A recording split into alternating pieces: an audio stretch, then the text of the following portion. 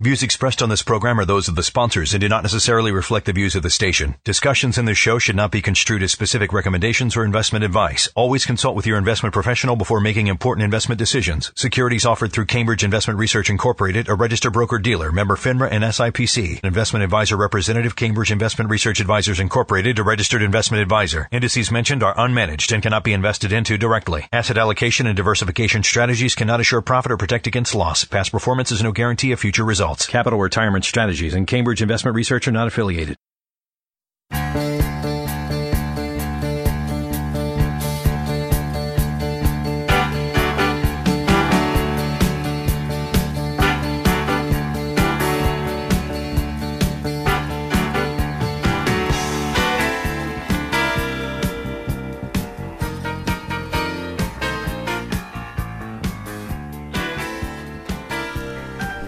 All right, welcome to Plan for Life Now, the podcast. I'm going to be your host today, taking on a little journey into investor psychology. And first and foremost, I'm going to throw out an apology to my normal co-host, Dave, and say I'm really sorry, but the audio of the podcast that we recorded the other day, Dave was here earlier in the week. We recorded this on Monday. And as I've mentioned to everybody, I am learning here. I'm not a radio professional, financial professional, so I'm just learning on how to edit these things, how to record them, how to get a decent sound quality. So the one that we recorded the other day, I'll be honest, it sounded pretty terrible. So I didn't want to put you guys through listening to that. That's terrible work quality. So I'm re-recording this and doing it solo, and I think I've fixed the audio quality considerably. So, like I mentioned at the top, what we wanted to talk about today is investor psychology. And the main reason why Dave and I decided to talk about this is the way that people are feeling, the general thoughts and sentiment that's out there in the investing public right now. And what I mean by this is people feel not super optimistic, they're not overly excited, but they feel pretty complacent. And I think complacent is a good word to describe it, because nobody's jumping up and down saying, wow, the economy is growing by leaps and bounds. But people also feel like, well, you know, all that volatility, all those stock market declines, I think we're past that. I don't think it's going to happen again. And I think it's a good time to sort of take a pause, look at some history, and then also go through some psychological mistakes that we all make. And those of you who've listened to our show in the past, you know that one of my favorite areas of finance is behavioral finance, which really analyzes and breaks down the mistakes that we all make as investors and the reasons why we make them. You know, where it makes sense when we buy a TV to think one way, doesn't always make sense to think that way when you're talking about stocks. So let's back up and just look at what's gone on so far in the last 12 months. Seems like forever ago, but 12 months ago, the stock market was starting to decline. And if you don't remember why, and most people we talk to, they very little recollection of this. If you don't remember why, it was fears about growth in China. And China, as we all know, has been growing by, you know, almost double digits, but certainly high single digits for the last decade. And now they might only be growing by, 4 or 5% instead of 6 or 7%. So that sparked a decline that where the stock market was down about 11% between August 15th and the end of September. And then by the end of October, everything had bounced back and we were back to the levels we were at before. Everything's good. Now, go into the early part of this year. And I know that also seems like forever ago, because here we are, September 1st, where I'm recording this. January and February were the worst start to a year in stock market history. And you might have already forgotten that, but we had between the beginning of the year and I believe it was February 10th, you had a decline of over 12% on the domestic markets. Okay, so we've had those declines over the last 12 months. And then one that you probably remember, because it was a little more recent and it was obviously grabbed a lot of the headlines, was the decline after Brexit. And Brexit turned out to be only a 2-day decline and everything bounced back. At the time, though, a lot of people thought this could be significant. This could be the next big thing. This hasn't happened in generations. It's a big deal. So far, not going to speak for the long-term impact, but so far it hasn't been. So, what does all this have to do with psychology, and what does this have to do with the way people are feeling right now, and as a result, what they should actually do with their portfolios? So, when it comes to investor sentiment, it goes in a cycle, and we go on this cycle that ranges at the bottom of the cycle, fear.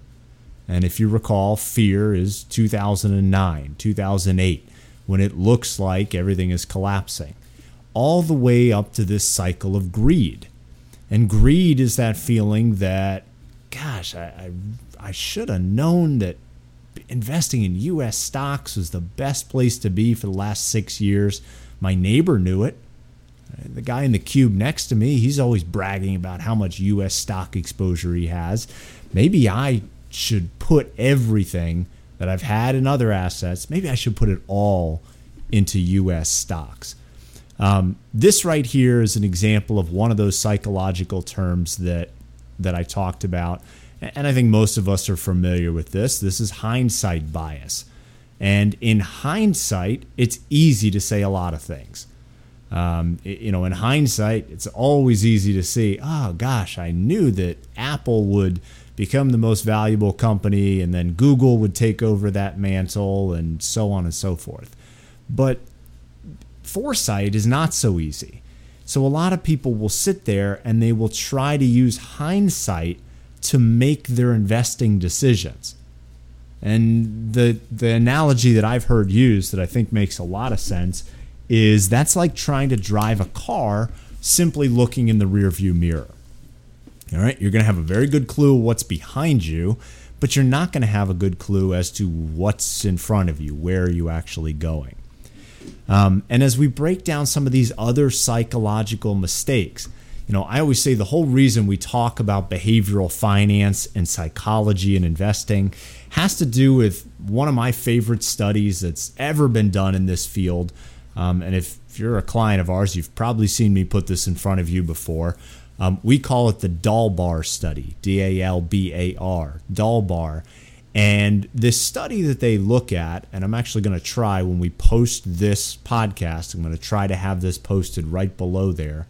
The study that we look at looks at the investment returns in the stock market versus investor actually experienced returns. So what it's looking at there, the difference between, say, the S&P 500 for large cap stocks versus investors in large cap investments. And sadly, what you find, for instance, over the last 20 years, the stock market, S&P 500, has returned over 8% per year, right? Although it's been turbulent, 8% per year. I think we'd all be pretty happy with that. The average investor has returned about 4.25%. So why is the average investor giving up over 3.5%, almost 4% in overall returns? And the answer is I don't want to say it's simple, but when you break it down, it sort of is. Investors really like to buy when things are high and sell when things are low. Right? This is the reason why when Brexit happened, we got a few phone calls, a few emails from people saying, hey, Brexit just happened. Do you think we should sell out of stocks? And I know this is not the response a lot of people want to hear, but if you were really going to be rational and logical, you would say, well, maybe this is an opportunity to buy more stocks. maybe I could actually buy things at a discount here. That's very hard for people to do. Let's go through some of these other psychological impacts, some things that people fall prey to. Overconfidence. I think overconfidence is a big one. If you ask a group of people to raise their hands to say, who of you in this room are a really good driver? And a bunch of hands go up. You say, I don't just mean good. I mean, you're like in the top 30% of drivers. Well, 82% of the people in the room are going to say that they are a really good driver. Well, we know that can't be true. There can only be 30%. Unfortunately, the same thing happens with investing, that people get overconfident. And we certainly see that when the stock market is going up. They feel like, well, gosh, I'm pretty smart. Market's gone up. I don't need to be careful. I can do this. I know what I'm doing. But we know that when the mistakes are made, those are big mistakes. They're not just like a speeding ticket. This is more like a totaling your car type of thing when it comes to retirement accounts. Loss aversion. This is another thing that we certainly see affect people getting closer to retirement. They have this aversion for losses. And we've talked about this many times in the past. I mean, this is biologically imprinted into us that we should avoid things that are scary. And I've probably used this example before when I talk about if you walk into a dark alley and you can't really see anything and there's some shady characters hanging around a dumpster, you feel scared. And that's natural. That's your body's reaction, your instincts taking over there saying, hey, something's not right here. I've got to get out. I've got to avoid this danger. Well, we feel very similar effects when it comes to stock market declines. The stock market declines, we feel like we're in that dark alley with those shady characters. And what is the logical reaction when you're in the alley is to run, to get away. And that makes sense. But that logical reaction when it comes to the alley does not make sense when it comes to your investment portfolio. Because if you are to sell right when things are the scariest, you have now sold at the low. And I always think it's interesting that almost all of our clients own some sort of real estate, and even a handful of them dabble in real estate above and beyond, rental properties and things like that. And I think most people have this pretty good sense for real estate that when real estate values are down, that's a good time to buy. Real estate's down. It's not worth as much as it was before. Maybe I should buy now. Or at the very least, I don't want to be selling when everything is down. And I think that comes from this general feeling that eventually real estate will go up in value. I think it also comes from the fact that with real estate, you can't just pull up your laptop, click a couple buttons, and sell everything. With your stocks, you can.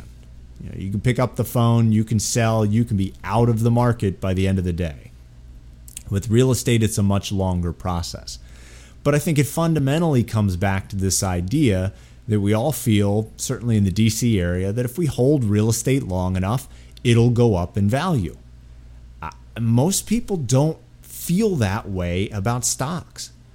And if you're talking about any one individual stock, then yeah, I would share that sentiment. Who knows if it's going to go up in value? But if you're talking about a fully diversified portfolio where you've got a broad basket of stocks, we have to feel that ultimately capitalism, this engine of capitalism that creates things, goods and services that people want to buy, ultimately that is going to increase in value. Now, it's not without its hiccups, it's not without its ups and downs, but if we have that same sort of long-term belief that ultimately this will increase, I think that helps. It helps kind of frame your mindset the correct way. So some of these other psychological impacts or mistakes, I should say, that people make. We talk about anchoring. Anchoring is this concept that you sort of are stuck on, I put $100,000 into an investment, it goes down to $80,000.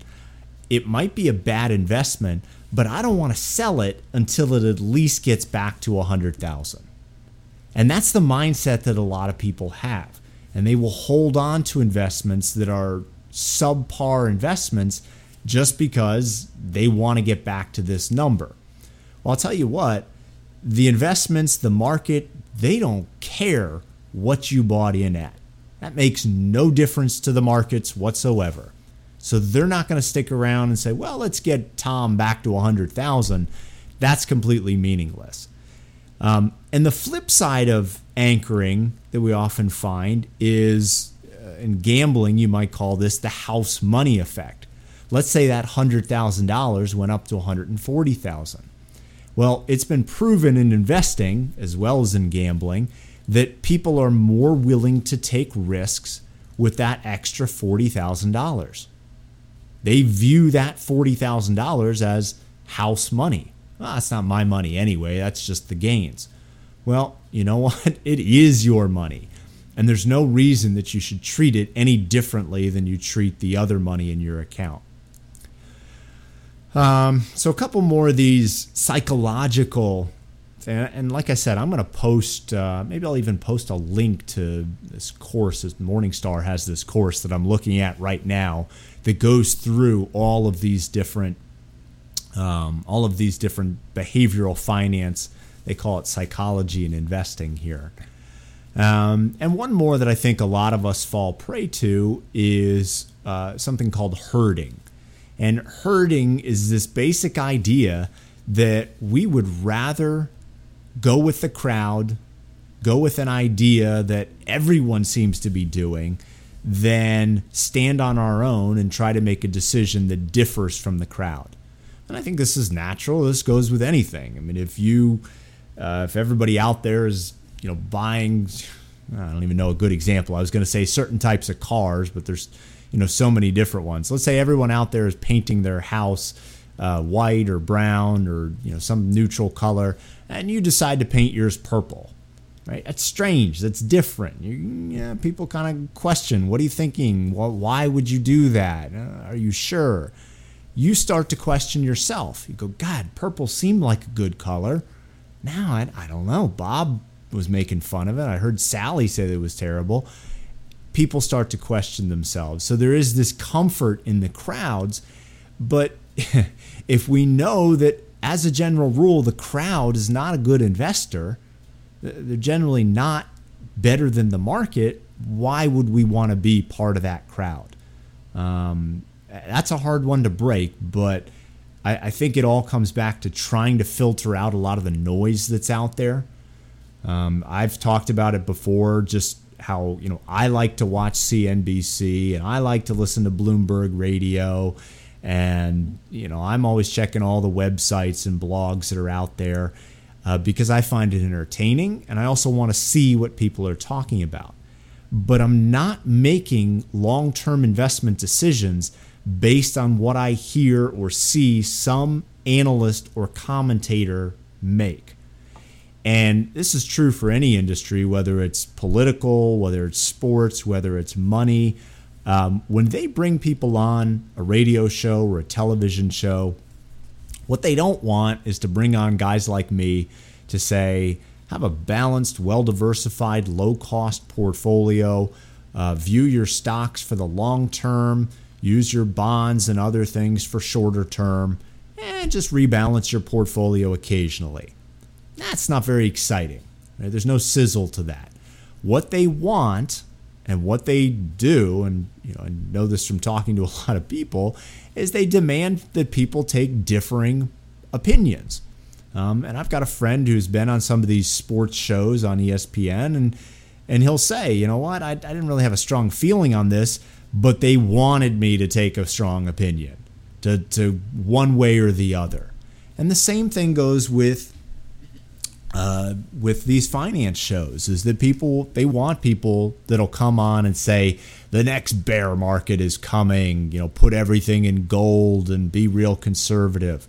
Now, they might fundamentally believe this, but they also might be ramping it up a little bit just for television.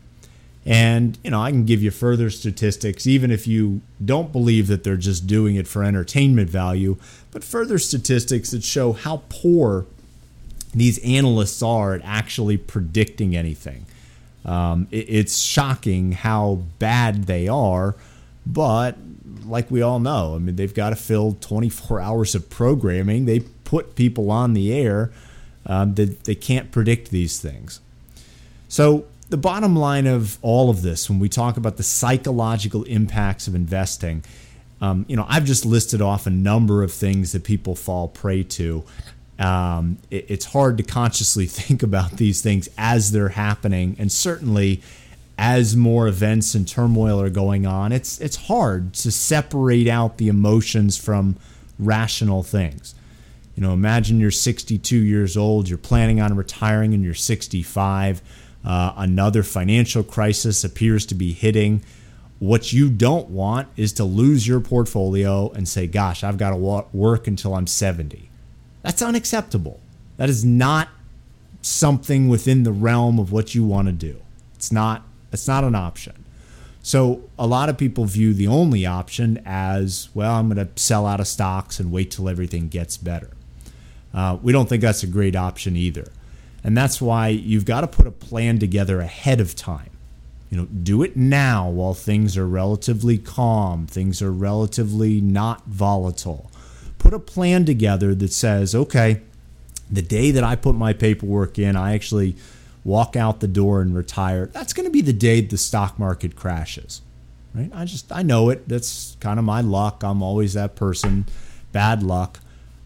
If that happens, how am I going to still be able to retire? How am I going to be able to take income for 7 or 8 years if I have to and let stocks recover? And I think that has to be the important question that you're able to answer with any retirement plan. All right, thanks for sticking with us. You will have Dave back next week. Like I said, those technical difficulties, you guys did not want to have to listen to the last recording that we did together. It was overmodulated, garbled. It was kind of a mess. So hopefully quality's a lot better here, and we will see you again next week.